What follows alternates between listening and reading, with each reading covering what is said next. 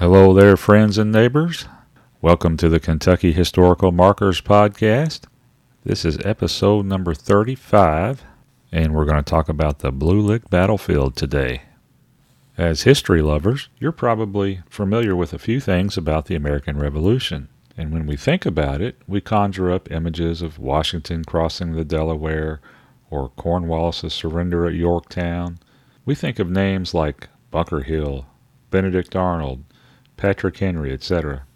But of all the names and places that we think of in regards to the Revolution, we don't typically think of Kentucky, and we for sure don't associate Daniel Boone with the War for Independence, do we?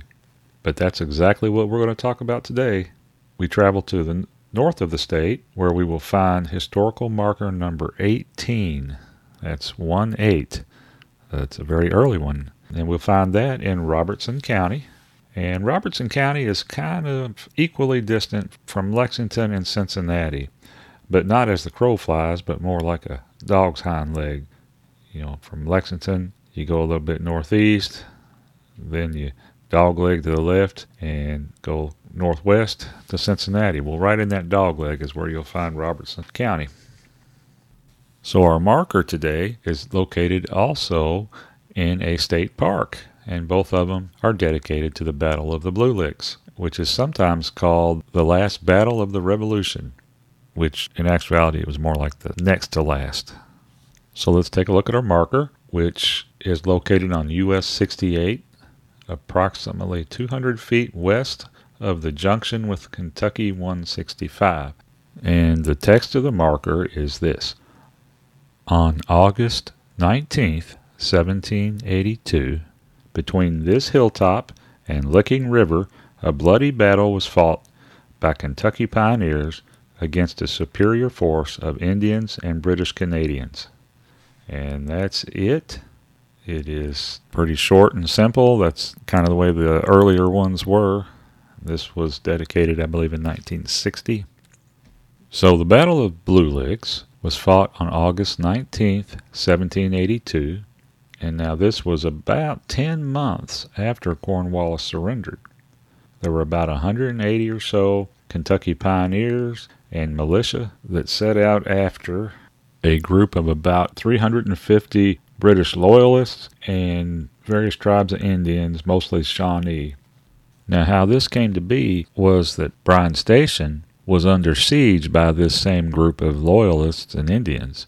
And so there were a couple of groups of Kentucky militia that were responding to render aid to those at Bryan Station.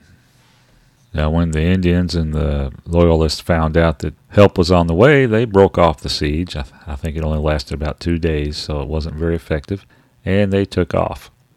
Well, this first group of militia was led by Colonel John Todd, who just happened to be the brother of Levi Todd. And Levi was Mary Todd Lincoln's grandfather. So this was the great uncle of Mary Todd Lincoln. Just an interesting little factoid there. Now, some other big names that were with them was a lieutenant colonel in the Kentucky militia by the name of Daniel Boone.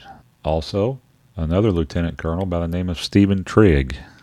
That name may sound familiar because Trigg County was named after him. The other group of militia that was also on the way was led by another pretty rough pioneer by the name of Benjamin Logan. When the first group under Colonel Todd arrived at Bryan Station, Benjamin Logan's group was still about a day away. For that reason, it was said that Daniel Boone counseled Colonel Todd that they should not go after the enemy until Logan's group could catch up with them. However, Colonel Todd was afraid that they would get away, so they set out immediately and went after them again. It was about 350 enemy to 182 Kentucky militia. So Daniel Boone, I think, realized that the numbers didn't work out so well, but nevertheless they went. And they caught up with them at a little place on the Licking River called the Blue Licks.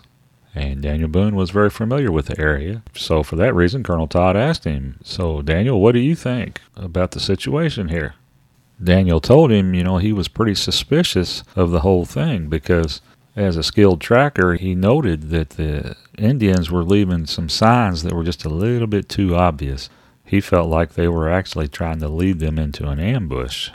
And spoiler alert here, he was right. Also present at this little war council was a hot-headed major by the name of Hugh McGarry. And he didn't agree with all the caution. He just got fed up and not sure exactly how it played out, but it's reported that he took off yelling out, "Anybody that ain't cowards, come with me." So he charged ahead, and the others joined in with him. It was reported that Daniel Boone said at that time that we're all heading to be slaughtered, or something to that effect. To me, it says something about the courage of the man, because he knew better, he was scared, but true courage is being afraid but doing it anyway. Courage is not for the foolish like McGarry, who just was too egotistical to see the truth and just thought he was just going to go in and, kick butt and take names, as they say. But however it happened, they all charged into battle, and of course the enemy was waiting for that, and they got them in the crossfire. And Colonel Todd and Colonel Trigg were pretty obvious targets on their horses, and they were shot dead pretty quick. I'm not sure how long the battle lasted before the Kentuckians realized that they needed to retreat, and after it was all said and done, about 72 Kentucky militiamen lay dead on the field, including a young man named Israel Boone, who was the 23-year-old son of Daniel Boone. Well, it was a resounding victory for the enemy, the Loyalists and the Indians, but fortunately the British were already licked. As I said before, this was 10 months after Cornwallis surrendered. But the Treaty of Paris, which officially ended the war, wasn't signed until about a year or maybe 13 months after the Battle of the Blue Licks. They say there was another battle not long after in West Virginia, and that may have been the very last one, but the Battle of the Blue Licks was for sure one of the last battles of the American Revolution, and that's how it's remembered today. Well, I hope you enjoyed this little story. There sure were a lot of big Kentucky names associated with that battle, weren't there? Folks, if you enjoyed this story and others like them that I've told, I'd like you to do me a little favor and share it with your friends and put it on your social media. That just helps it get in front of more people. And also, we are now available, this podcast is, on Apple Podcasts. Well, again, I thank you for listening. I hope that God blesses you fine folks this week, and I will see you next time.